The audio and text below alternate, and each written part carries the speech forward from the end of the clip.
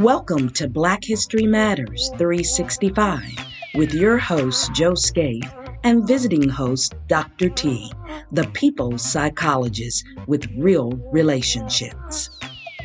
We are celebrating the month of Black History. Yes, February is a celebration of the month of Black History, preserving the history that's a part of the American history.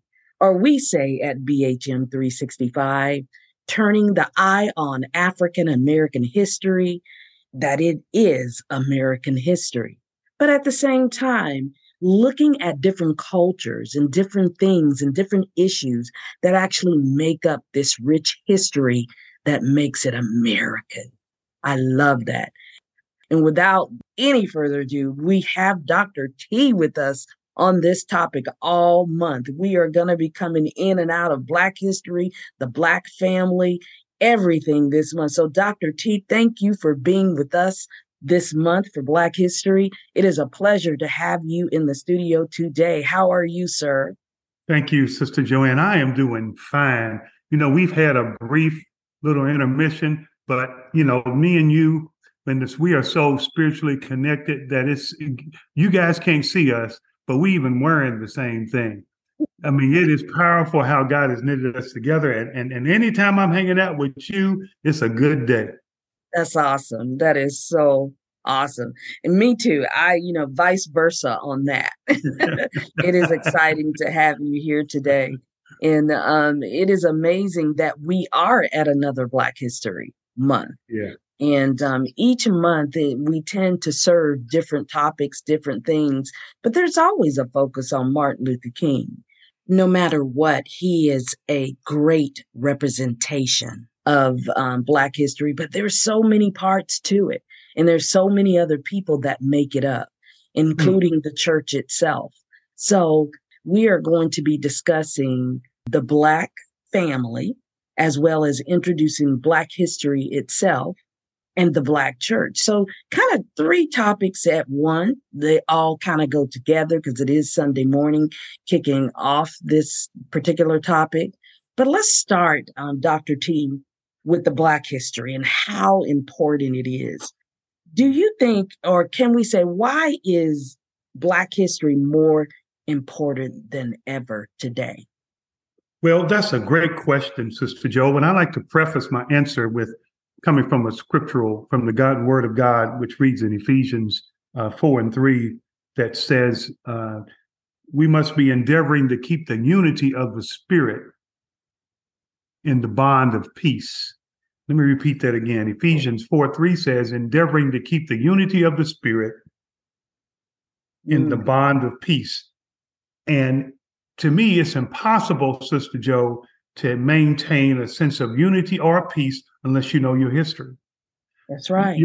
Your history is the foundation in which our history, African-American history, is the foundation in which we stand. It gives you a unified place, a place of reckoning from which you can draw from, which everything in your life you encounter, has to be synthesized and understood. So even more so these days when there are so many things that are pulling on our lives to disunify us and also take our peace.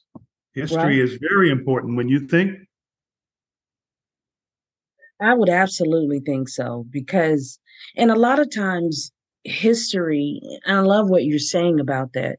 And a lot of times we misconstrue history because we don't know it and we don't understand it.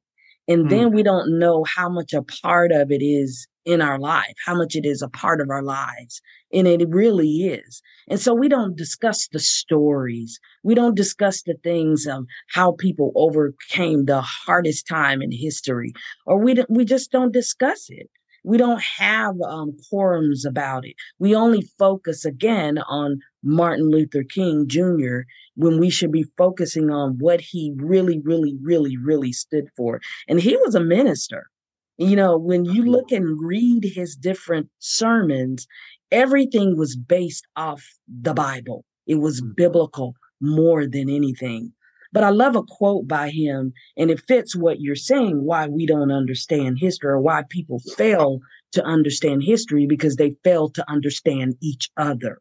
And he says this: people fail to get along because they fear each other.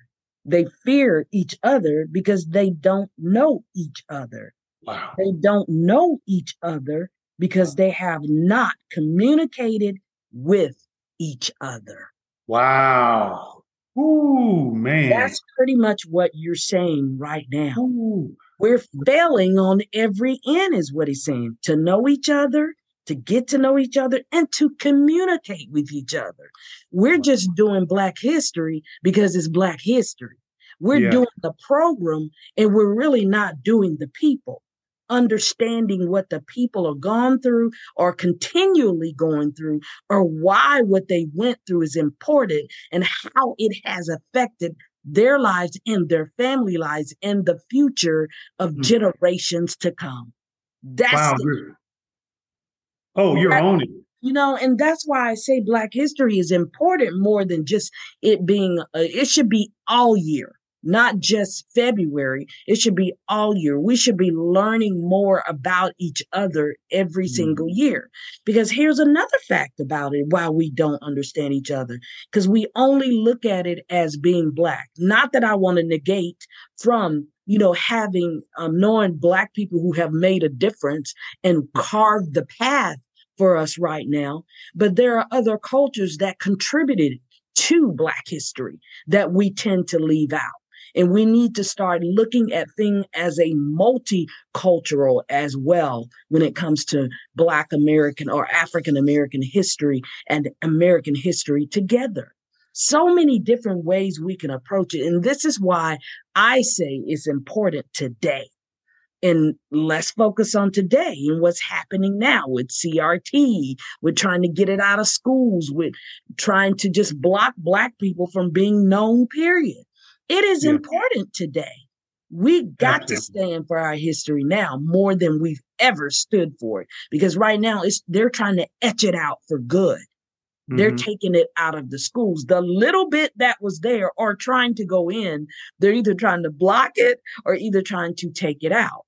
But that's okay, because that runs into the Black family. What are you doing on a personal basis to actually tell your child about your history? Because that's how we can change it. Yeah. So I just really believe that strong-heartedly that it is important today more than ever. They are taking down the street name here in Nashville, Tennessee. They're trying to take John Lewis's street name. I don't know if you know that. They're trying to take a portion of that street name, John Lewis, and put Donald Trump on it. What? There is a bill trying to be passed for that. So they're trying to etch it out. They're trying to etch out the most important things that make us who we are. And on small scales, they're doing this. So to me, that's what I mean. And I asked you that question, why is it important, more important than ever? It's because those reasons right there, taking it out of the schools, the libraries, when we were just getting to the point of sharing it more. That's a powerful thing. When you think about our people, there was more education that took place between, I think it was in the period of the 1800s when, prior to that, a lot of us, because it is right what you're saying, knowledge and understanding of your history, but prior to that, we had ways that we shared information. Although we were prevented from talking, we had I forgot the system that they had codes and ways that they could communicate between the certain plantations to keep the history and the story alive, because many of us were split. And so the history was to keep us kind of bonded so we could understand each other. It was a part of survival to understand that where someone was, like your family member that was really important to you was taken away somewhere. You could learn where they are, because understanding that, are they still alive? Are they still around? And how are they doing? I mean, those things are, back then, our communication was real tight. It's almost like having a newspaper. But if you think back now to those times, You think more education happened when there was I guess the world was just filled with people, not that we didn't know anything. It was just due to slavery. Those stories were not carried over because it was kind of shut off, attempted to anyway, to keep us from understanding, some of our history. And even that, without the bad things that slavery presented, also there was a lot of good things that African Americans did. Don't you? I mean, I don't know if you know this, but I mean, you think about Tiger Woods and the PGA. African Americans back in the days in the 1800s had professional golf associations that were unanimous. There was a business part in Durham, North Carolina, that was just thriving, a busy Black community. So those things are important for our children's children to know, because they're foundational, because they build a sense of who we are and who we can become. I mean, and as a psychologist, I understand that the hardest thing for people to get is to believe in themselves. Mm-hmm. And if you have a paradigm in which it's all depleted and it's not positive, and that's all negative, you can't succeed. You maybe can, but you have to live above the what is that? Live above the. You're always a higher achiever over things that you don't know. It's always like you're trying to climb over things. But if you got that history, you believe that you can do it because you've seen other people do it. So we got a fight on our hands. We really do. Yeah. And I love what you're saying, the stories that are passed on. Like I said, I agree with you on that.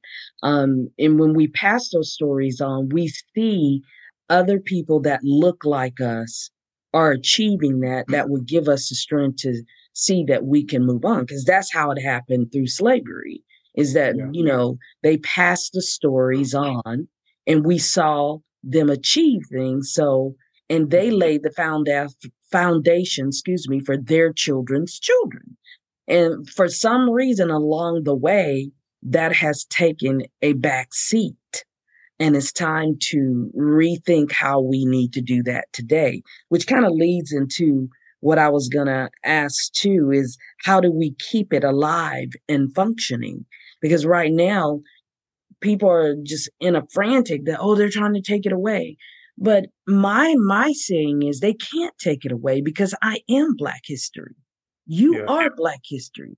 Your mother, your father, their stories. So it is up to us to tell those stories. I do understand, don't get me wrong, as far as the books that have been written and everything where it needs to be, but they really can't take that away from us, because we are living Black history. And so one of my ways is thinking, and I begin to question myself, how do I share the Black history experience? One of my ways is through this podcast, but how do I do that on a daily basis with my nieces, nephews, and every Black child, white child, Asian child, Hispanic child that I come in contact with? How do I do that? I share the stories that have never been told, the facts and the truths about how we really did get over, and how we're continuously getting over, or we're getting through our difficulties. Because I truly believe we're going to always have some difficulties in life, no matter what. Because there are people trying to keep racism and all that alive. So we're going to run into that. But functioning wise, we keep it when we become it, and we really embrace it, and we teach it on our level. And then hopefully it spills over and someone learns and they repeat the same thing. That's kind of my way. What do you think about that?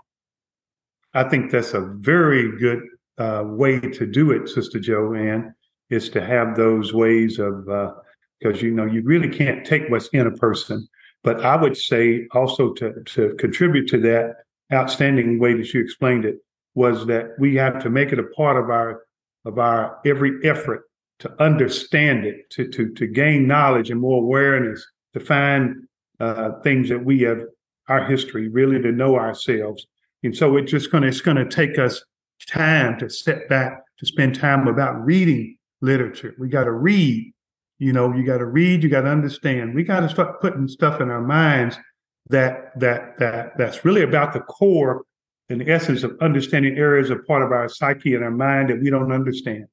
Because if you don't take time to really educate yourself, it's a personal thing. What you're saying, and it's true, this is a personal charge to everyone out there. Until your education becomes personal, then you would be so unintentional about it. You won't take the time. But it has to be a personal, and also from people who are mature, adults and people. We got to make it available for our young people. We have to gain access for those readings to be able to talk through those things. And as mature adults, what you learn, go back and teach it to your kids. Don't back teach it to your grandkids and to your granddaughters, your sons, and people like that. I mean, me myself, I don't know everything about my history, Black history, but you know, I've made it a point over the last couple of years to really dig down deep into it and start studying. You know, so it's kind of helped open my eyes to a lot of things and open some questions. I mean, right. You know, when you read things. Mm-hmm. So yeah, it's a personal thing. We have to take that up on our own to make sure that we educate ourselves as well as for people that are following in our footsteps. Exactly.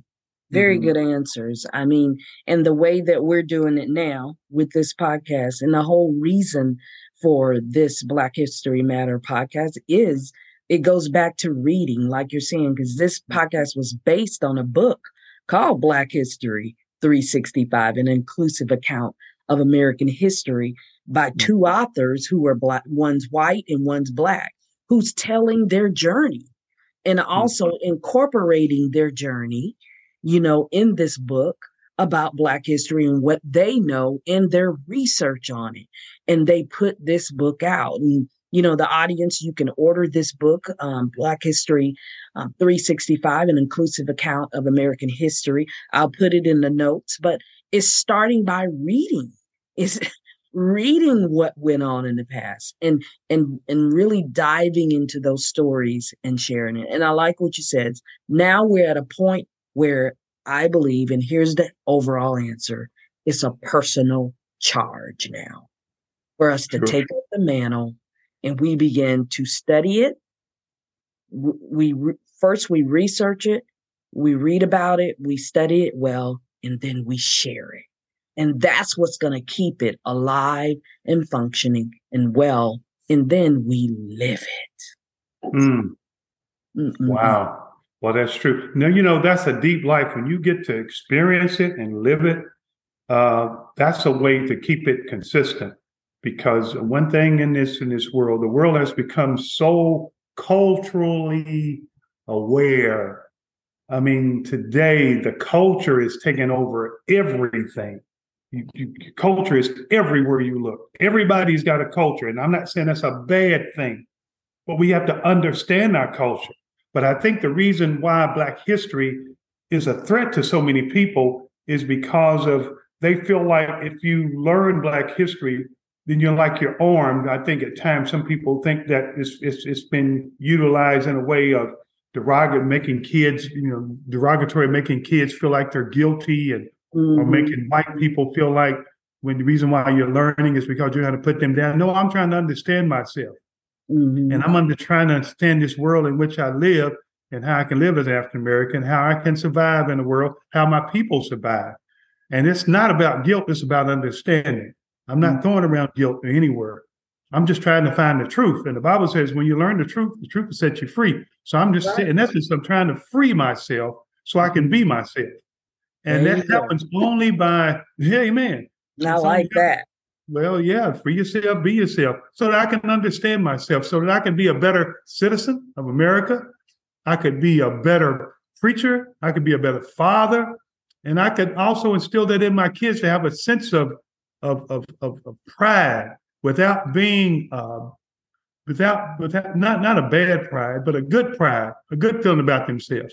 Dr. King said, in order to love others appropriately, in order to love other people appropriately, I got to learn to love my own self properly. And so I'm trying to create a sense of loving myself. When I study my history, I'm trying to learn to love myself. because if I can look down deep and find all the things that the Nat Turners and all these people did, the Dr. Kings and all the history, it builds a sense of pride in me that it frees me up to understand that, yeah, I'm somebody and I can be something. Now, I understand some people can take things, you can take anything and do bad with it, but I'm trying to do good with it because I'm trying to learn myself so that I can be a better person. And my history is important for me to do that. Mm-hmm. And when you take my history, you take myself. You can't do that. Yeah. I love it. Absolutely. Absolutely. The Dr. King said we came over here on a lot of different ships, but now we're living in America. We're all in the same boat. Love that. Love that saying. Well, it's interesting because with Black history, we can't get away from the Black family because during that, the whole Black history and learning who it is and who we are, there was such a close knit when it came to the Black family because of some of the negative side of enslavement. That word enslavement brought us together more because we were being bought, sold, separated, and all of the above. And it made us closer. And there were some good things that came out of that. And that is the close-knitness of the family. So, we're moving to our next topic, the Black family. And my big question with that is, where is the Black family, or what state of mind do you think the Black family is in right now? Woo, man, we ain't got time. That's a deep question. So deep. That's layered. I got a layered response. So here's the thing, though. Yeah. Remember, we're not going to try to answer all of this. These are topics we're going to be going throughout the week. So bring me home with, right now, because this is your specialty, Dr. T, the people's psychologist. So where are we right now? Or what did we take from that time of closeness where we overcame, or we shall overcome moment, and we did it and we're still doing it? What are we taking and how does that look? Now, we could give some statistics, easily. And I have a few here of the Black family before I have you to jump in. In 2021, it was about the Black family, just give you some numbers. 10.3 million Black families are living in the USA, 10.3 million. So when we look at the state of the Black family, we can make an impact if we get this family thing right. And that's why we're talking about it. 37% has both parents. 37%. I thought that was lower, but it's not. It's higher than I thought it was. Me too. Then when it comes to the fertility rate, or in the U.S. between 2018 and 2020, for Blacks, the Blacks is actually the lower. For Hispanics, it is 23.7%. For Blacks, it's 15.2%. And get this, the fertility rate now for whites is 52.1. That doesn't surprise me. We always are. It seems like the majority of our percentages in our family, just in us as a people, we're always leading the category in derogatory places.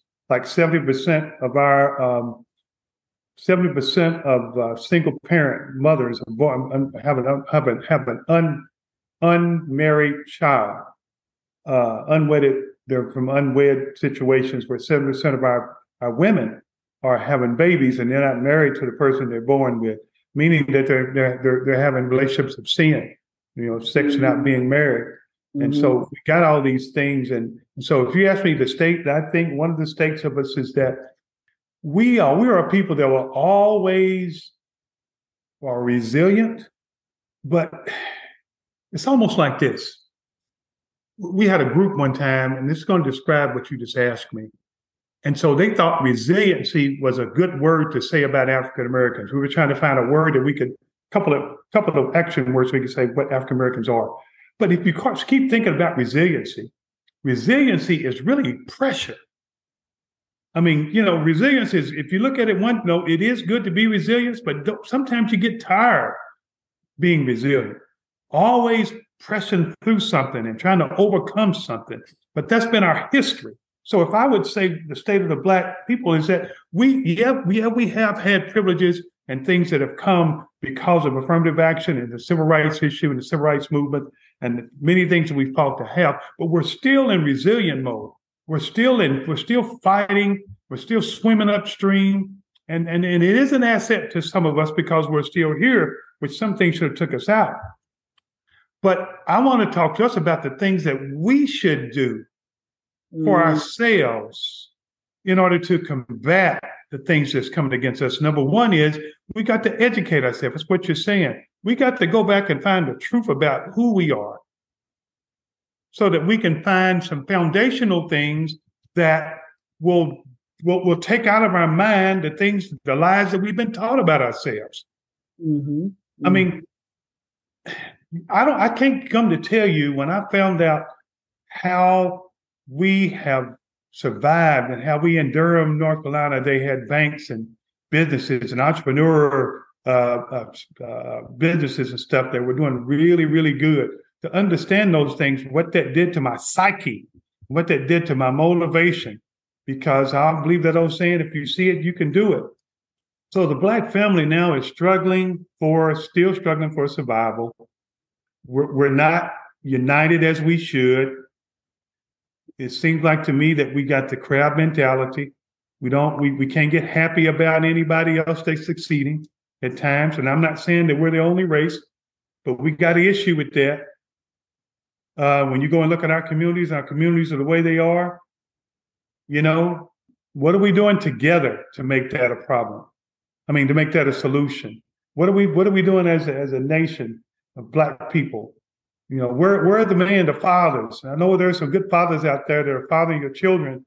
Why are we leaving our kids? Why are we still doing that? Why are we still believing that lie?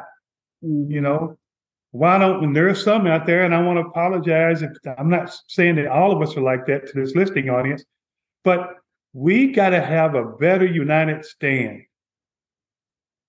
And I don't think that'll come just by knowledge alone. I think it comes by a change of heart.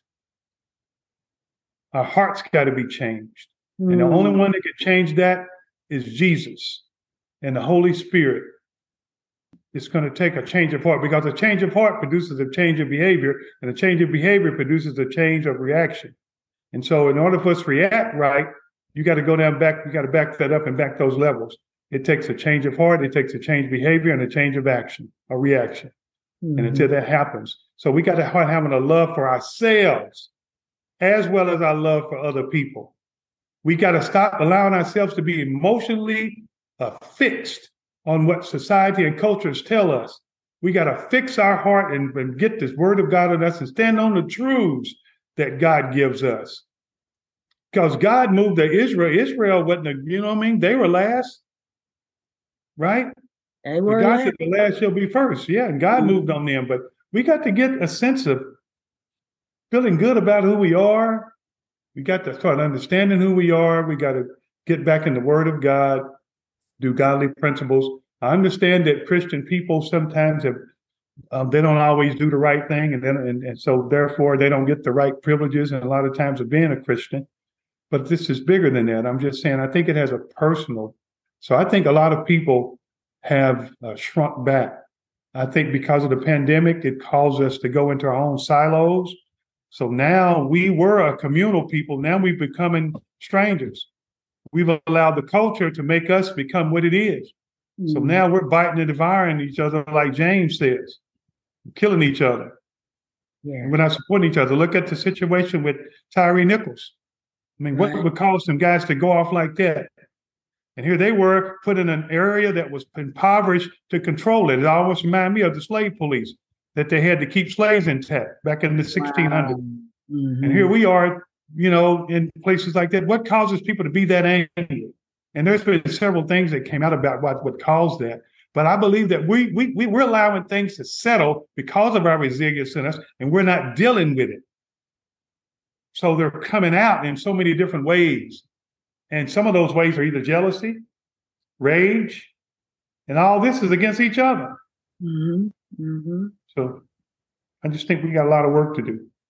Yes, there is a lot of work to do. And I like what you say, and what you're saying in there is that we got to become more united. Yeah. It's like we're kind of divided, and it is true. We are killing one another. If you just look in the news long enough, you can see that our own communities are killing and stealing and breaking one another, and we Yeah. got to stop doing that. When someone raise above their poverty level and they become successful in life, you don't go and steal what they earned and what they have. And then you don't kill them just because you're jealous or you don't have that and they do, or you're trying to steal their money or even take away something that means that's very important to them. We have got to become more united. And we do. Yeah.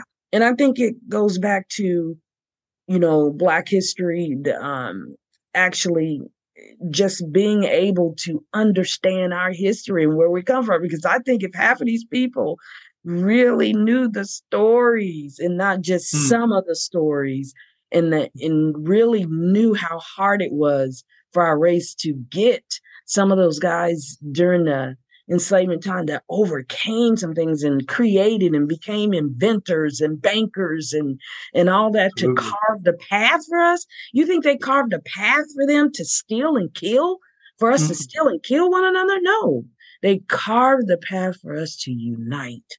Like you're saying, we're doing that. We just got to come together.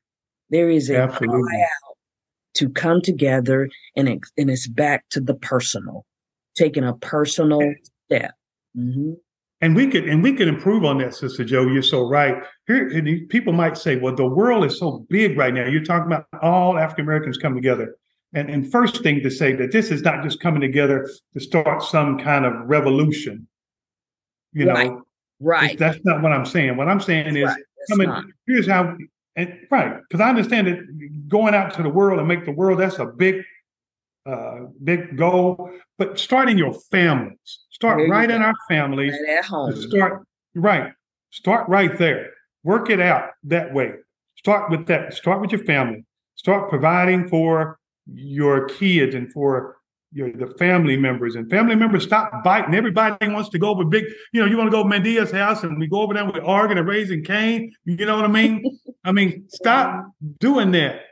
Take those times to be able to unite with your family and your family members and to start right there. Build a family business. Put something structurally. And then also take some time away when you get together like that. Put an educational piece in there of, like we're saying, of the African American history. So you can rehearse it right there at your family reunion and talk about the strengths of how we came through. Sometimes we talk, I'm not saying that we need to be oblivious to all the bad things that happened to us, but we also need to talk about some of the good things we've done, how we've overcome certain things. Because I'm telling you, when I work with people as a psychologist, I like to work from people's strengths and then deal with their weaknesses. I think African American people have faced so much about their weaknesses that they don't know enough about their strengths in order to think that they're strong. So we need more of the history of our strengths and how we, survived and how we thrived in certain areas. So that when the other lie comes to us, we can just say, that's it's true. I'm from a people that have been business owners, entrepreneurs. I've been through people that survived some of the most horrific things in their life, the Atlantic slave trade. And I've had people that have been prominent business places. Yes, they've been opposed. Yes, they've been kind of pushed down, but yet still I rise, as Maya Angelou says. Yeah. That's our story, man. And if we can rehearse that more and more to our kids and our children's children, they'll get it. Yeah. Absolutely. And, it'll pass on to the next generation. And we got to, and I love that what you're saying, Dr. T. It's like our strengths. We got to capture those more and own those more. And don't be embarrassed to own those and own them, with pride. and talk about them. Don't own them to weaponize people. Well, we did this and we did. No, because you should be proud that, these inventions that came about because of a Black race, So learning to really own our strengths. I love that. That is really, really good. And truths are. Go ahead. Truths. No, I'm just saying truths are so important to everyone's life. I'm going to speak to you out in the podcast area. Hidden truths, everybody deserves to know the truth. Mm-hmm. Let's just stop a second and pause. Mm-hmm. Think about your child or someone you love in your family. Wouldn't you rather tell them the truth? Wouldn't you want to know that they know what the truth is? And I'm sure truths are tainted everywhere. But to the best of your ability, seek truth. Mm-hmm. And people out there who think that people are learning about African American history just to get it to weaponize it or to be able to talk down or make people worse. I don't condone that either. But what I do want to get behind is that everybody deserves their truth. A person that don't know the truth is just set up to believe a lot of lies. Mm-hmm. And that person will be a bitter person. So you really want people to know the truths. And people out there who are weaponizing things with the truth, you got that in every kind of race. So you can't prevent that. But everybody deserves to know the truth about themselves so that they can add a positive nature to this world so that they can create a better life for not only their children's children, but, this whole humanity and this whole society. Amen. Very, very good. And I love that. And that leads to our last topic that we're going to be discussing throughout the month. And that is the Black church. Because I do believe when it comes to the Black family, the Black church has a lot to do with that. Looking through enslavement times, the pastor, he was the cornerstone of the village, or, he played an important role when it came to families' lives, and people look to the pastor. Where, when we think about this, and this is going to be a topic of a show by itself, that's for sure. When it comes to the Black church, my question to that is, why is the Black church quiet? I got a good word for that. You ready? I'm ready. If the church is the bride of Christ, then wouldn't you think that, and I'm not saying that, well, I'm going to just say the truth. If the church is the bride of Christ, then the word should direct how you function as a church. Now, the church is in, some churches are doing this and some are not. I'm not saying every church. Right. But I'm saying the ones that are silent, you need to get the word of God central. If you're a church and you're a Christian, then the Bible should be your roadmap. Otherwise, if you ain't going to live by the billboard, put down the sign. If you're a church, be the word church. The Bible talks about how everything stands on the word of God, right? Mm-hmm. Everything stands. So you've got your recipe. You got your menu. Get back to the menu.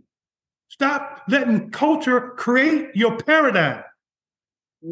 Get back to the word of God. Don't let the culture create your paradigm. You've got the answers. Stand on the word of God. And the churches that are being quiet, they're allowing social, cultural things to come in and dictate the meaning. They're sitting behind their political agendas, and they're sitting back and allowing them to dictate what they need to say on. And they scared. Some of them are shut up. I call them the grooms in the upper room. They're sitting up in the closet quiet because they're not standing on the word of God. Now look at here. Christians have always been oppressed and pressed down and distressed and attacked. I mean, when you take up this thing, he already told you that. Don't think it's strange, the fiery trials that will try you.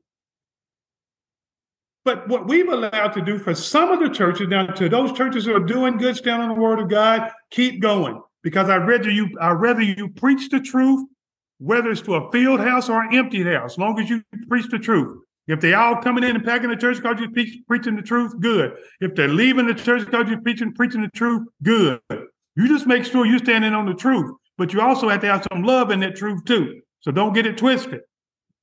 Now, what I'm saying is get back to the standard. Yes. Stay with the GPS. Stand right there.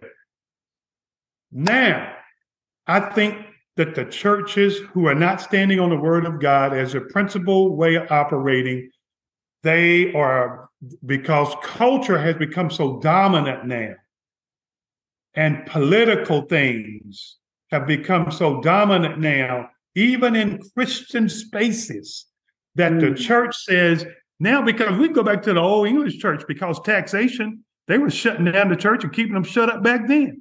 So we understand that hey, you shut me down if I'm preaching the truth, good. But we got to get back to the word of God. We're going to have to man up and woman up and Christian up to what's going on in this world and stand on the word of God. That's why I heard this one guy said, everybody coming out the closet but the church. And I believe that's true. Mm-hmm. I'm not talking about coming out of the closet for homosexual reasons and all of that. What I'm saying is that there are people coming out with certain things with the world's answers out of their closets, and the church, that some churches are not coming out standing with God's principles. And the reason being is that God's answer, you got to give God's answers to people. You can't give your answers to people. Right. Shut up and say what God said to the people who are struggling. They need those answers. And then your job is well done. Because if you don't, you're contributing to what's going on out here. That's why the world is going crazy, because you ain't speaking to it. So what do you think? Absolutely. I'm in agreement with everything you're saying. And I love what you're saying is that the reason why the world is going crazy is because you're not speaking to it. And that's why the church is quiet. It's speaking, but it's not speaking the right word to the people. Because if you look at growing up in the Black church and in the older days, the Black church was, it would speak up. It would straighten up a child when they're gone the wrong way. They had the youth programs to make sure you stay on the right path. The church was there to make sure that your child knew the word of God. It's just there's been a falling away of taking care of younger people because they are the generation of the next generation of the church. And we've lost that. We've lost that. I'm sorry. It's gone. So Absolutely. We might offend some people right now, but I do agree with you. There are people that are trying to do it. There are brothers and sisters out there in Christ who are doing an excellent job at trying to get our youth and train them up in the right way they should go and speaking the word of God. We're not saying everybody's like that, but a predominant amount of, the churches are silent. And they're silent to the word and, like you're saying, the teachings and the principles of the Father. And they're more focused on the culture and what the culture needs and how to line up with the most famous and the most wealthy and the most, how do I get my next book out? How do I, capitalize on, making sure that I have property for my, leaving a legacy for my family by stealing from other people who have it. It's just, I could go on and on. It's more caught up in the culture of what more can I gain from God materialistically than spiritually. And when we die, Sister Joe, you preaching that thing. When we die, now I'm going to speak to those churches who may be what you just said. What you going to do when you got to face him? And he asks you that question. How he invested in you? Why? The story of the talents. If he asks you, did you dig it down instead of going out? What are you going to say? Now, all those people that's putting pressure from society, look here, society won't change until the church changes. When the church changes, church is supposed to guide the culture. The culture is supposed to guide the church. That's right. And we are not out front. We need to get on the front line. I mean, it's straight up, because I always said, if you have your church in the community and you can pull it out and none of them people in that community don't miss you, man, you might as well shut the doors down and turn it into a Walmart. Which some have, including Walmart in their churches. Yeah. They have bought shopping centers. But you're right. You're just hitting it on the nail there. So deep discussion, not one we want to have as a church, because there's so many issues to be addressed, not only in the family, but as a church family too. And I think sometimes there's a fear of facing them, just like the Martin Luther King's quote that I just read. It's the fear of knowing each other, and understanding each other. Yeah, the church is going through that. When I know what you're really like, and you're not lined up with the word of God, then I'm going to be fearful of that. And I'm going to do everything I can to quiet myself, and everything I'm doing, I'm going to hide it, everything. So it's just, here we have to go back to unity again. I think when we're hitting on all three of these subjects, there is a line. You could sum it up psychologically, but there is a thread through here. It's called personal, and it's personal, and then it's unification. Personal unification. Wow. That's a word. Yeah, that's so true. And we got to do the hard work as Christians that goes back to history.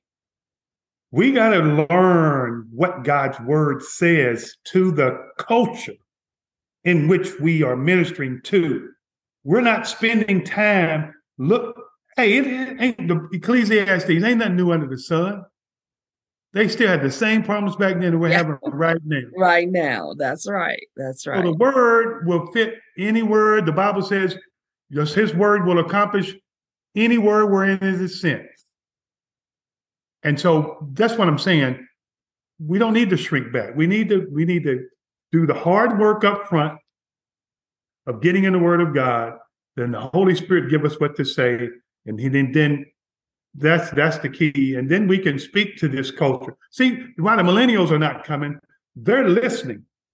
Mm-hmm. And they're not hearing from the pulpits what they're dealing with in their lives. So they're saying, man, this stuff doesn't fit me. There doesn't have no meaning to it because it's not helping me. And there's enough in this Bible that can speak to them about anything that we encounter. We just got to do the work. The church, you got to do the work.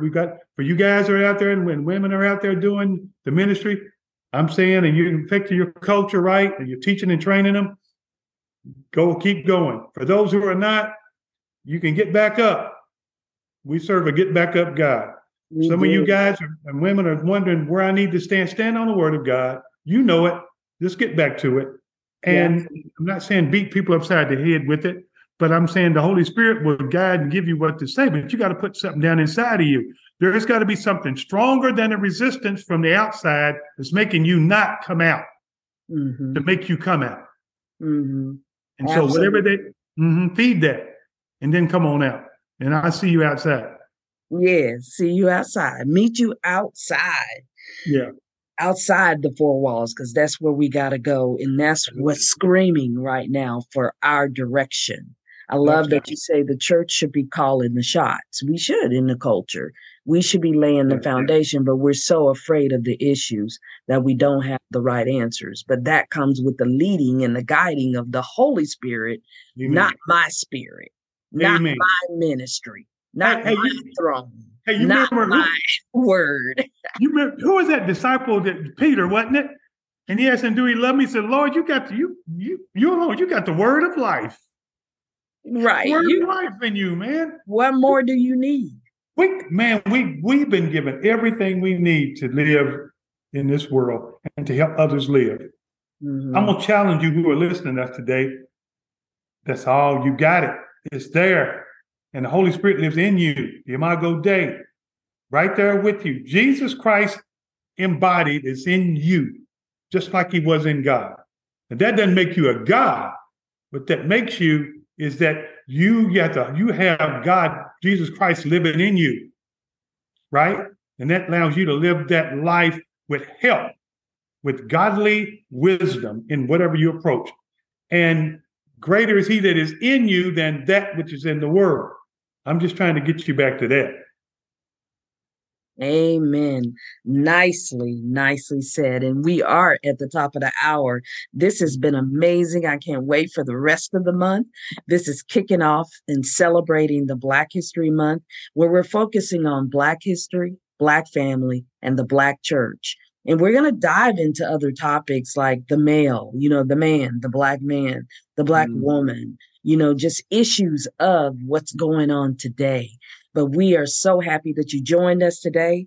I want to sum it up with something you said, Dr. T, that I thought was so incredible. And you said this: stop letting the culture create your paradigm. Wow. That's really, really powerful. And on that note, we're ending, my friends, and we will see you next time. So make sure you tune in all this week. We'll try to have shows going all week as much as possible, but we will be here every Sunday talking about these topics. Thank you so much for joining us. You've been listening to BHM 365. We're turning the eye on African American history as American history, and we're tackling, my friends, some of the things that makes us great and that challenges us to be better, not bitter. See you next time.